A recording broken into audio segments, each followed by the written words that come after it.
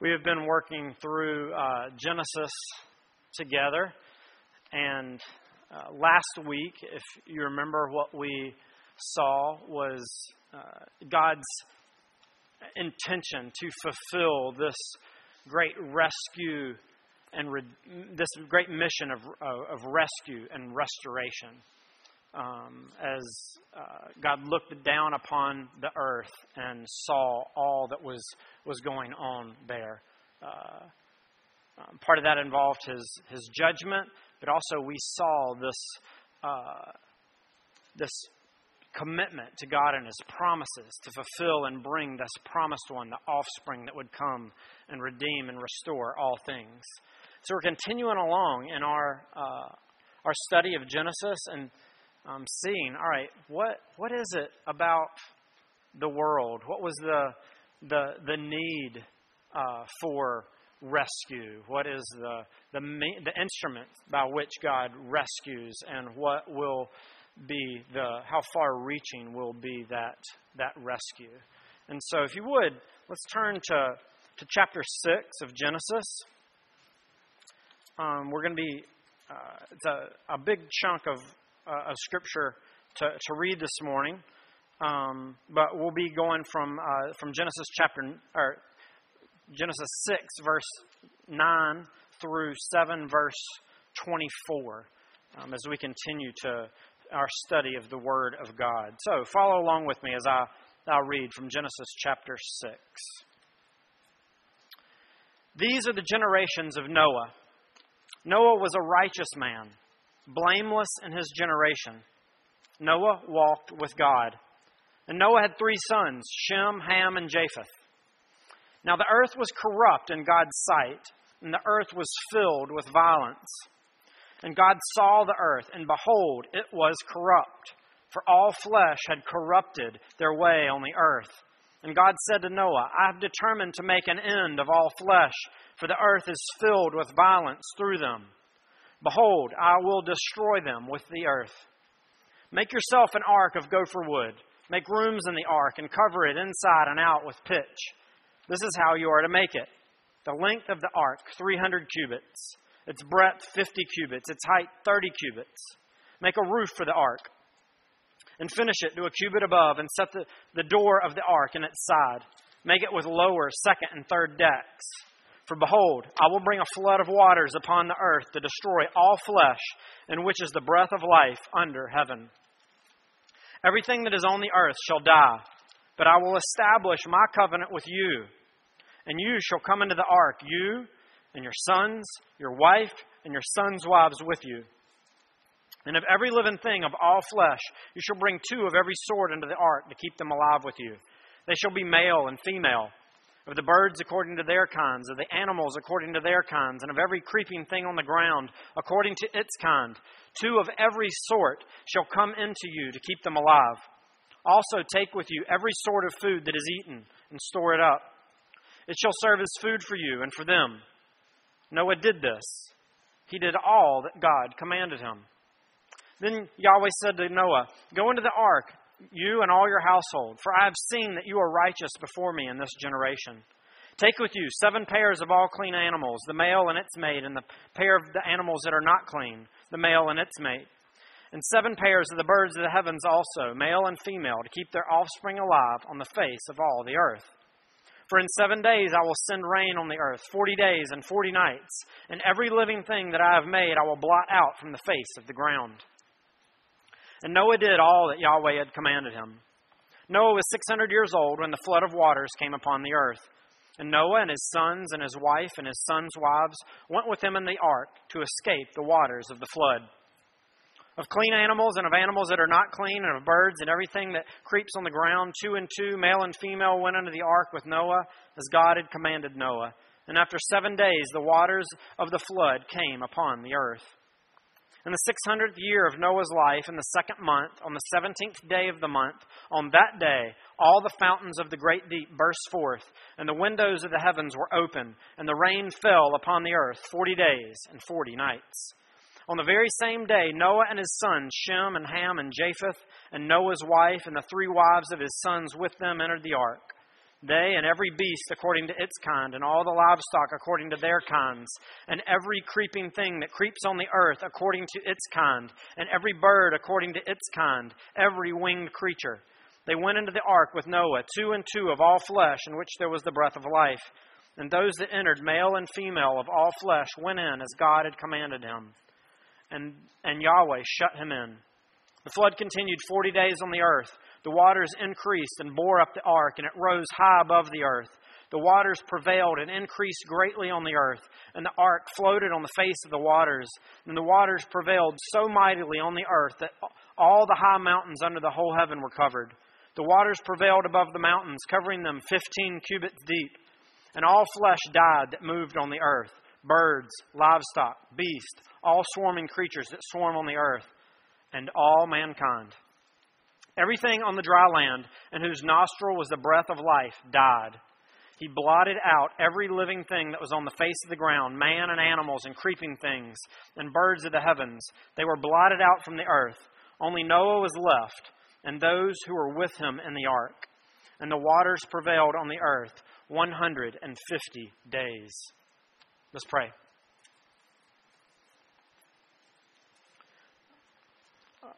Father, this is a story many of us may be familiar with, whether it's from kids' nursery pictures or coloring books.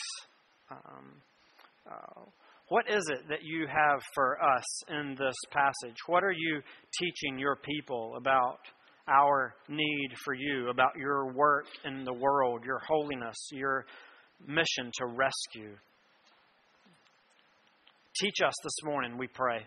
We need you. Holy Spirit, apply your word to our hearts for the glory of Christ. Amen. Back in, so the three things we want to look at in this passage this morning. The need of rescue, the instruments of rescue, and the reach of rescue. And so, kids, for you, one way to maybe we can track and following through this morning. So we're going to do some hand motions. All right? So pay attention. So every time you hear me say need of rescue or need of rescue, hold your hands out like this. Need, instrument of rescue, and reach of rescue. All right? So need, instrument, reach. See some motions during the sermon this morning. Everybody else can participate too if you want. But so back in 2012, Kelly Lynn Groves was with her 10-year-old daughter, Sage, and her 10-week-old daughter, Milo, in a car, a BMW, traveling north in California on Highway 101. A truck driver who was high on methamphetamine wasn't paying attention, sideswiped her car, crushed it into the barrier on this highway, continued forward, drove actually over the car, busted through the railing over a bridge, where a bridge was. The truck fell down 100 feet to the ravine below and exploded. This car that Kelly and Sage and Milo were in was twisted and mangled. The passenger door was now underneath in the back. It didn't even resemble a vehicle anymore, and it was hanging just on the edge of the bridge. The way people described it is they thought even a wind that would blow by would blow this car off and plummet to the ravine below. The explosion and fire from the truck, you could hear the tires exploding. The heat was rising up. There's a tow truck driver who saw the wreck happen. He said the only reason he knew it was a BMW was because he saw it before the wreck occurred. Afterwards, it was completely unrecognizable. He thought for sure everyone in there was dead, but he heard Kelly calling out. She was in need of rescue. They were able to call the fire department. There was a group of them who were only minutes away, who were at a training seminar to train for rescues in situations just like this. They quickly came, hearing the call of this need for someone to be rescued. They show up. The first thing that they try to do is they get the hook from this tow truck to keep the car from falling over the edge.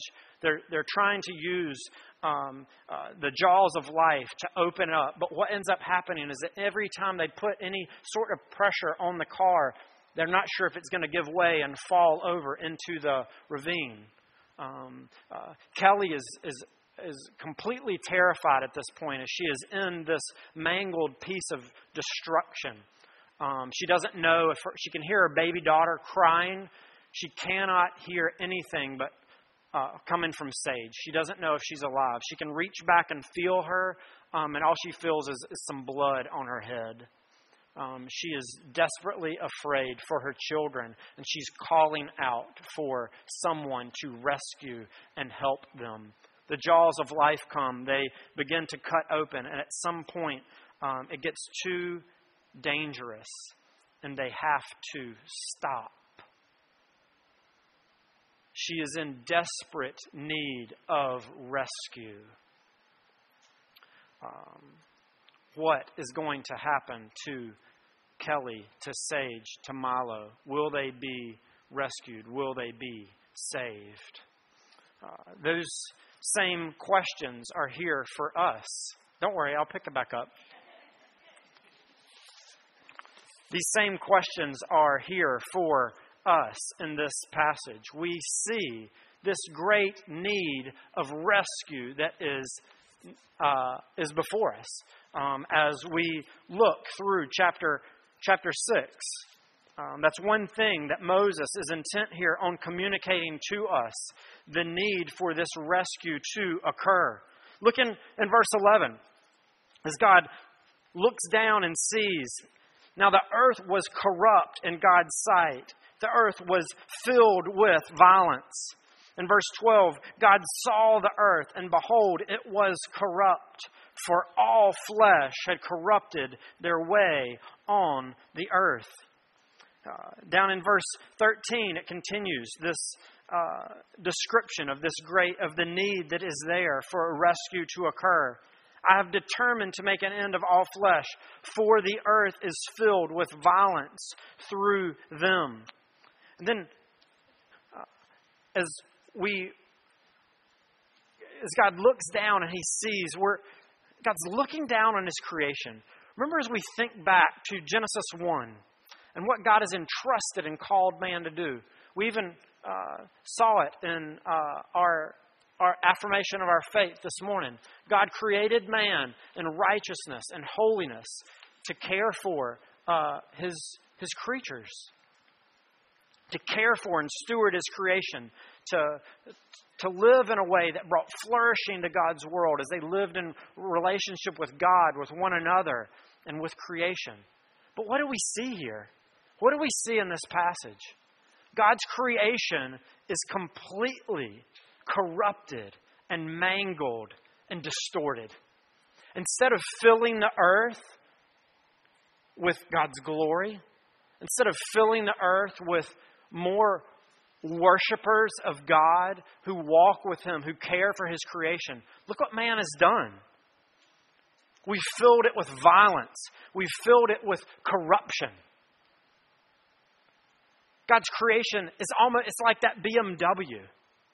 It's almost as if it's not unrecognizable anymore. So far removed from God's intention and His purposes. In fact, as we see the consequences for this sin, remember we saw that last week. One of the things that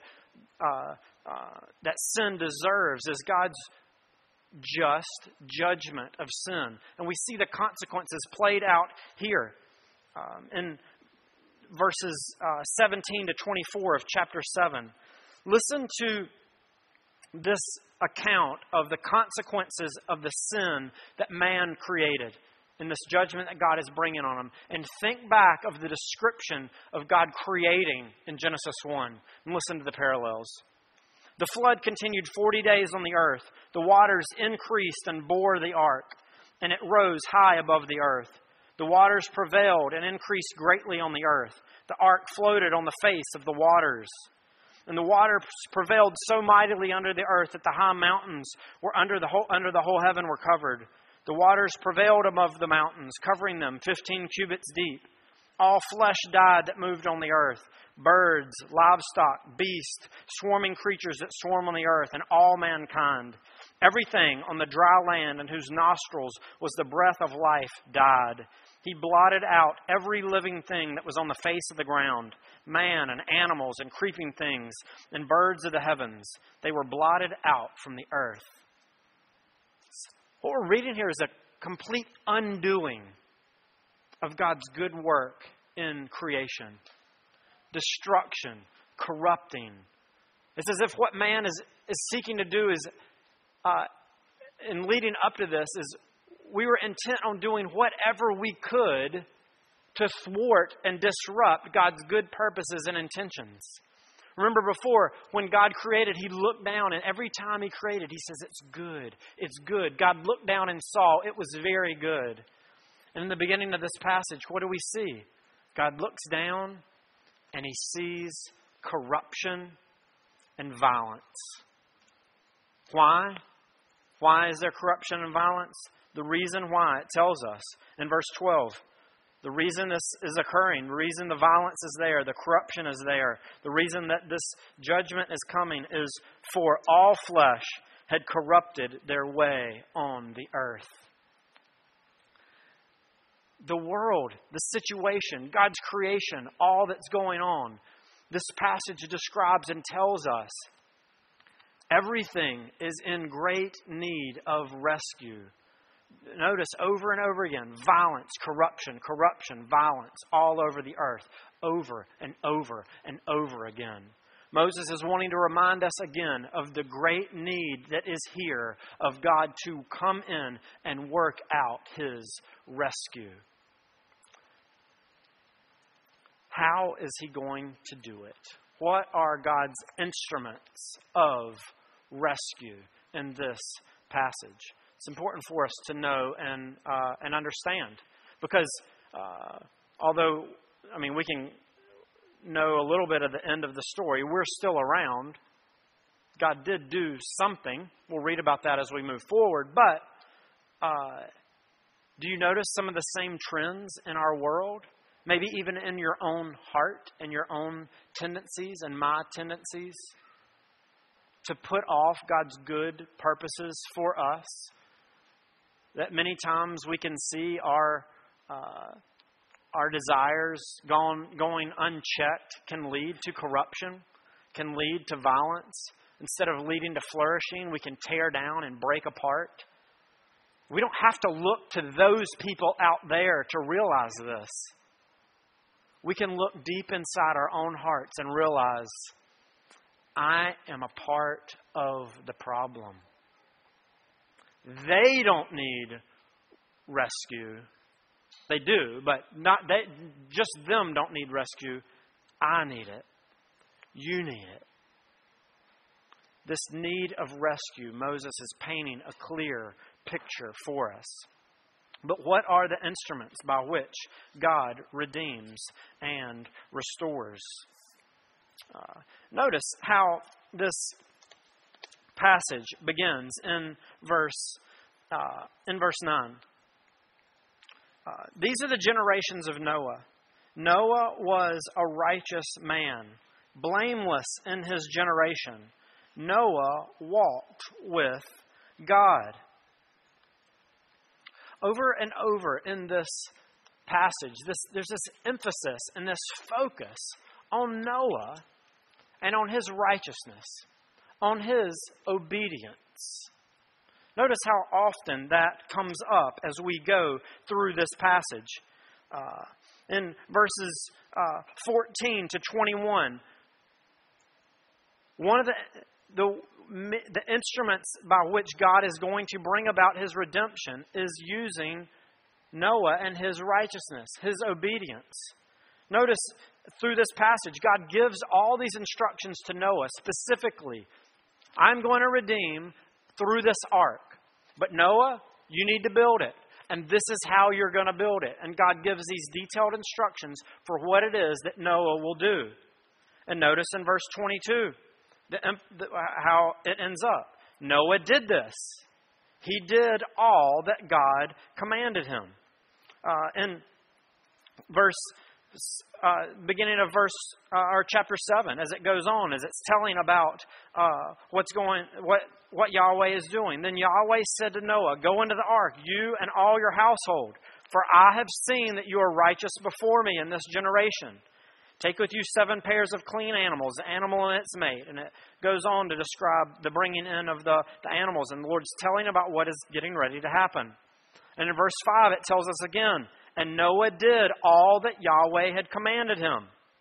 In verse 9, it comes up again as God is instructing Noah.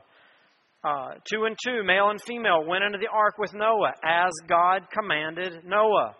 Again, in verse 16, as we skip on down, and those that entered, male and female, of all flesh, went in as God had commanded him. There's a big focus here on Noah, on his righteousness and his obedience. Now, we might think and begin to ask the question, why was Noah saved and his family? It must have been because Noah was righteous. That's what it tells us, right? Noah was righteous. He was blameless in his generation. In verse 7, it says, "Go into the ark, you and all your household, for I have seen that you are righteous before me in this generation." In fact, we could say, hey, it could look here as if the reason Noah was saved and everybody else was destroyed is because Noah was a good guy. God looked down. Noah had pleased God.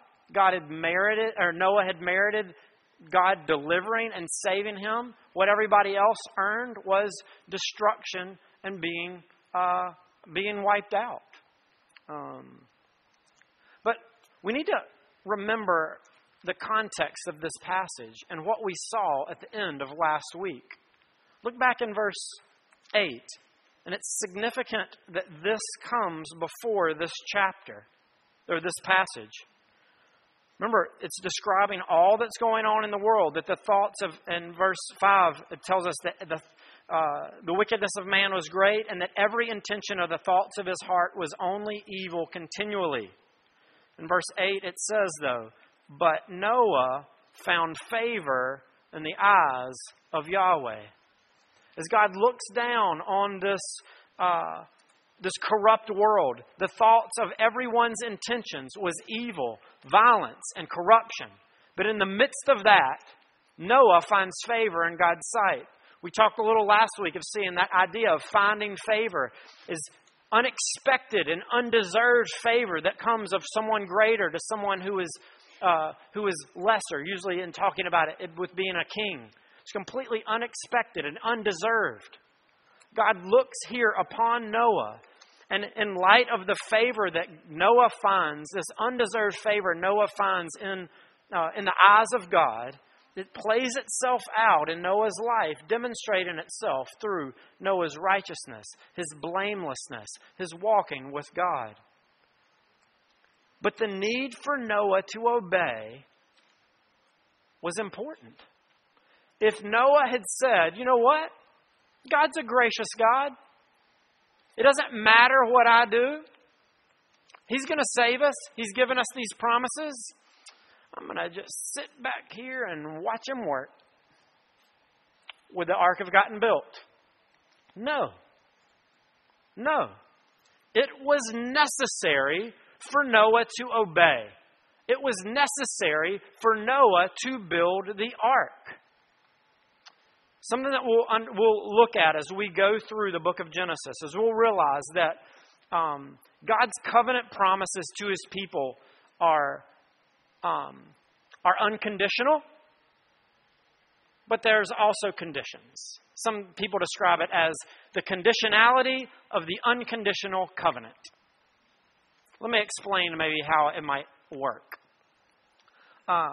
So each 3 times a day, we prepare meals for our children. We make breakfast, we make lunch, we make dinner. We place it on the table for them to eat. And beside the meal, there is usually some sort of utensil, some sort of instrument for eating, a fork perhaps. Now, what would you think as we provide and cook this meal and lay it before our children? And Adelaide or Beckett pick up this fork and they start eating. And they're like, look how awesome I am. This meal is great, but you know why it's great? It's because I'm such a good instrument user. I'm so good at picking up my fork and putting it down in the food and picking it up and putting it in my mouth. And that's why it tastes so good. In fact, the reason why this meal was given to me is because I'm such a good instrument user. I'm such a good fork user. Would that make sense? No. In order for them to eat, do they need to use the fork? Yes. But the reason they were given the meal, their fork using merited them nothing.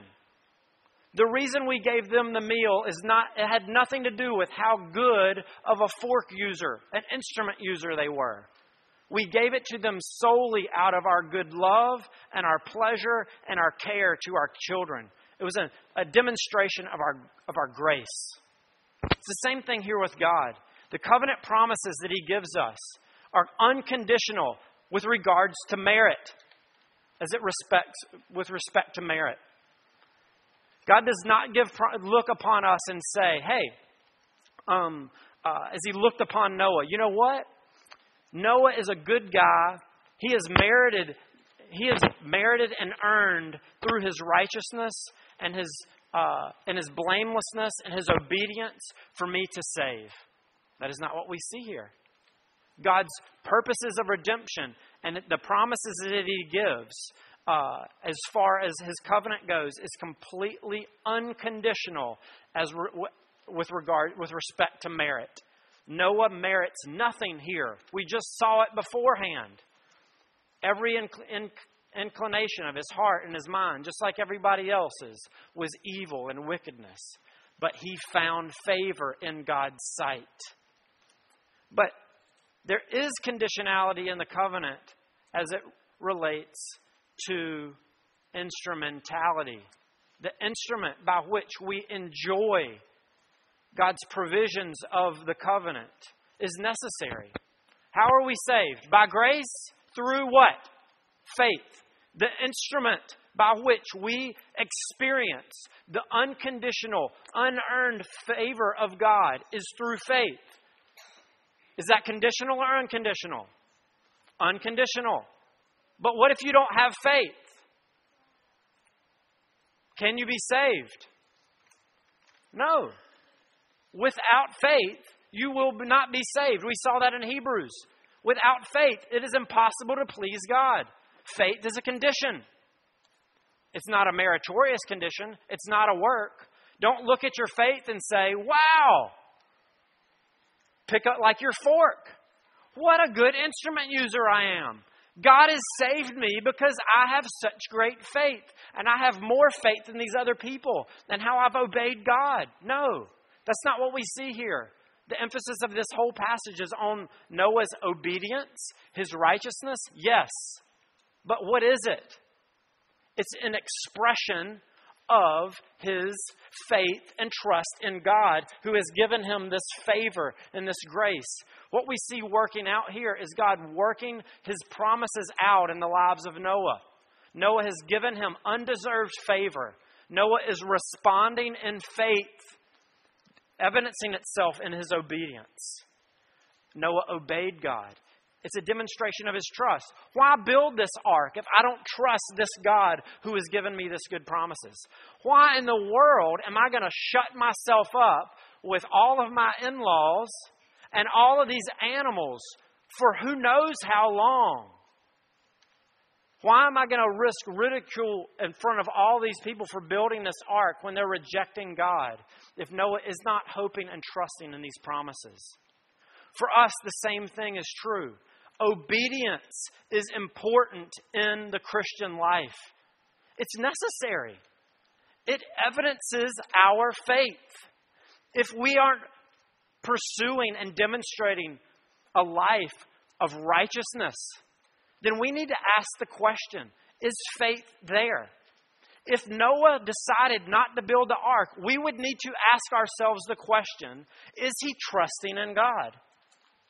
Righteousness is not just a declaration of something that is true of you, but righteousness in Scripture is a part of how we live our lives. And if God has declared you righteous in Christ, is it not an appropriate response to live out that righteousness evidenced before the world? The instrument by which God saves and brings to us and to Noah is by faith. Evidence itself in obedience. Noah's obedience merited him nothing. But obeying God is a response of our faith as we're trusting and walking in Him. What about us? Has this changed? No. We still see this played out in the New Testament. Obedience in the Christian life. As you are walking with God, it is important for us to obey and walk with our God. To earn anything from Him? Is He going to be impressed by the things you do and I do? Is He impressed that you're here this morning? That you brought your Bible or you read it? Or how often you pray? How much you gave in the plate this morning? No. Are those things important? How you love your wife or your kids? How you care for your neighbors? How you live out and obey God's good law? Yes, it's important because remember, who are we? We are those who are to represent and reflect God's good character in the world, His redeemed ones. But our obedience is important. Our obedience demonstrates our faith and our trust of this good God who has given us good rules and good laws for our benefit, for our blessing, and for the benefit and blessing of the entire world. The instruments by which, the means or instrument by which God redeems and saves they're conditional, but not with respect to our merit. It is completely unconditional, totally in God's grace. But it's important that we respond, just as we see here with Noah responding, in obedience, in righteousness, in faith. But what about the reach of this rescue? There's a lot going on here. We've seen the need of the rescue. We've seen the instrument by which God is going to rescue is through Noah's faith and his obedience as he's trusting and hoping in God. But what about the reach? Sometimes we can think about the Christian life and redemption and salvation being in a human-centric way. It's all about the salvation of the souls of humans. We are what is most important. And the whole reason God is seeking to redeem all things is because of us. Well, did you notice in this passage, as we read it over and over again, how far-reaching God's rescue is here?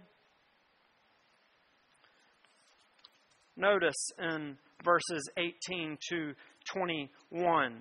God says He's going to establish His covenant with Noah and his sons and his wives. But He also says, every living thing of all flesh, 2 of every sort shall enter the ark. And this same phrase comes up so many times over and over again. Sometimes you're like, come on, Moses, we got it the first time. Why do you have to keep repeating it? How many times did we hear this? The birds according to their kinds, the animals according to their kind, of every creeping thing on the ground according to its kind. 2 or 2 shall come in for you to keep them alive. Over and over and over again, this is mentioned.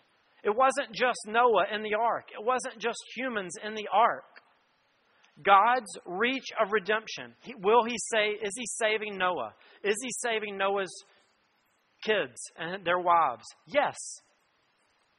He's continuing to fill out His promises.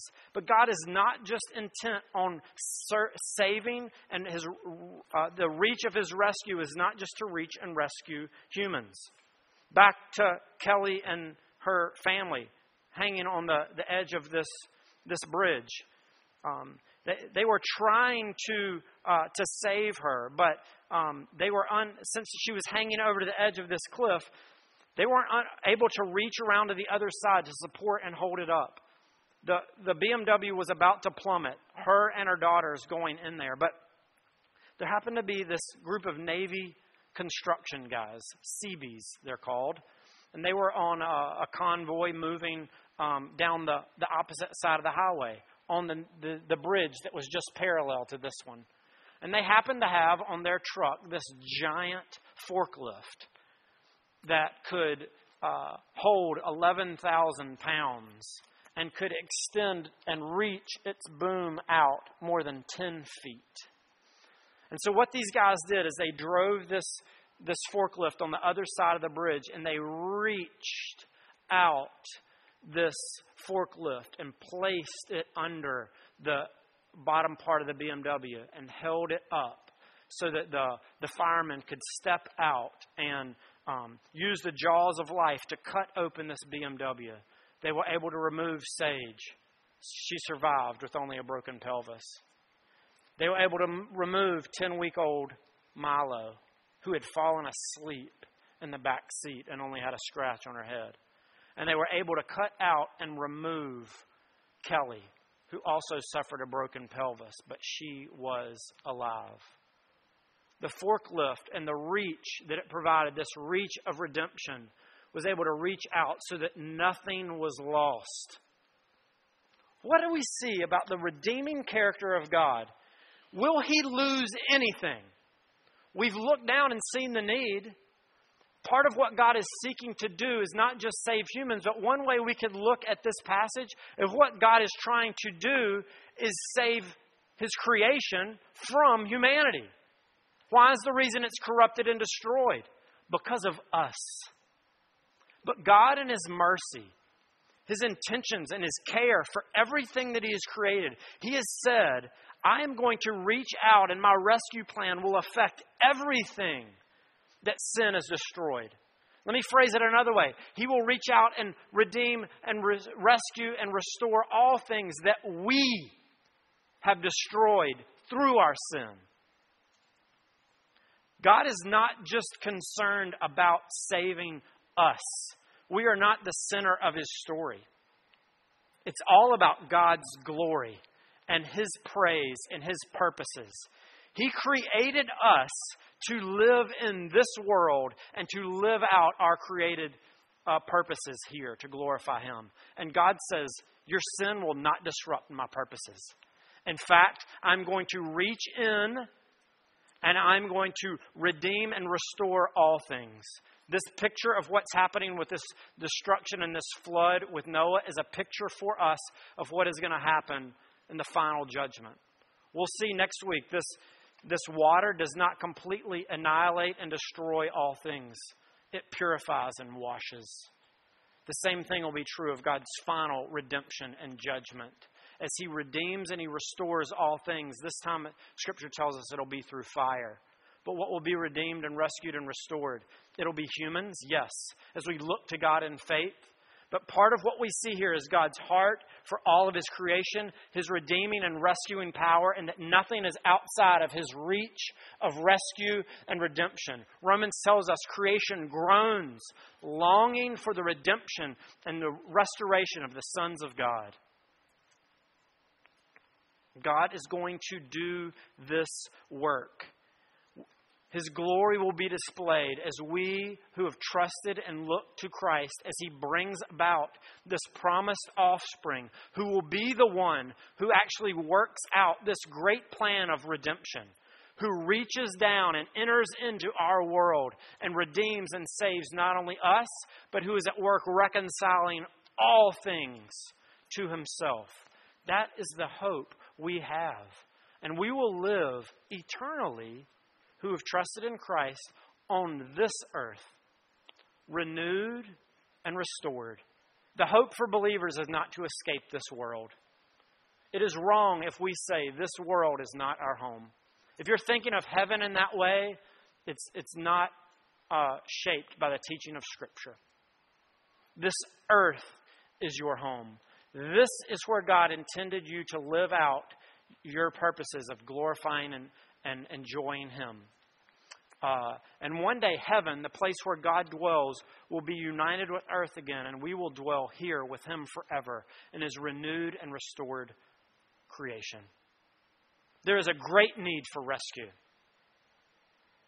The instrument through which God will bring about that rescue will be, obviously, the way He's going to save is through His Son, but the way that the instrumentality through which it happens is through us looking to Jesus in faith, lived out in our obedience of faith and trusting and looking to Him and clinging to His promises. And the reach of God's redemption will be throughout the entire cosmos. Everything that He's created, not just humanity, but every creature and animal and created thing will experience the goodness of God's restoring, rescuing work. What good news! What good news! Let's pray. Heavenly Father, we thank You for Your mercy and Your grace to us. Forgive us for our... I do this all the time. I make everything about me. I can make everything about me as I think about the reason I'm saved is because of my good faith and my works, and I think I can please You. But I realize, no, it's actually Your grace extended to me. And it's by Your grace You've given us these instruments by which to lay claim to Your promises. And it's actually You working it out in my heart. To think about this world and what You have created and what You'll redeem and rescue. I can think that it's just about me and my salvation or other people. But no, You have bigger, more expansive purposes of what You will redeem and restore. Move us to worship. May we praise You as this rescuing, redeeming God, who will not let us ruin Your creation, but who in fact will reach out and rescue and restore us. We praise You and thank You in Christ's name. Amen.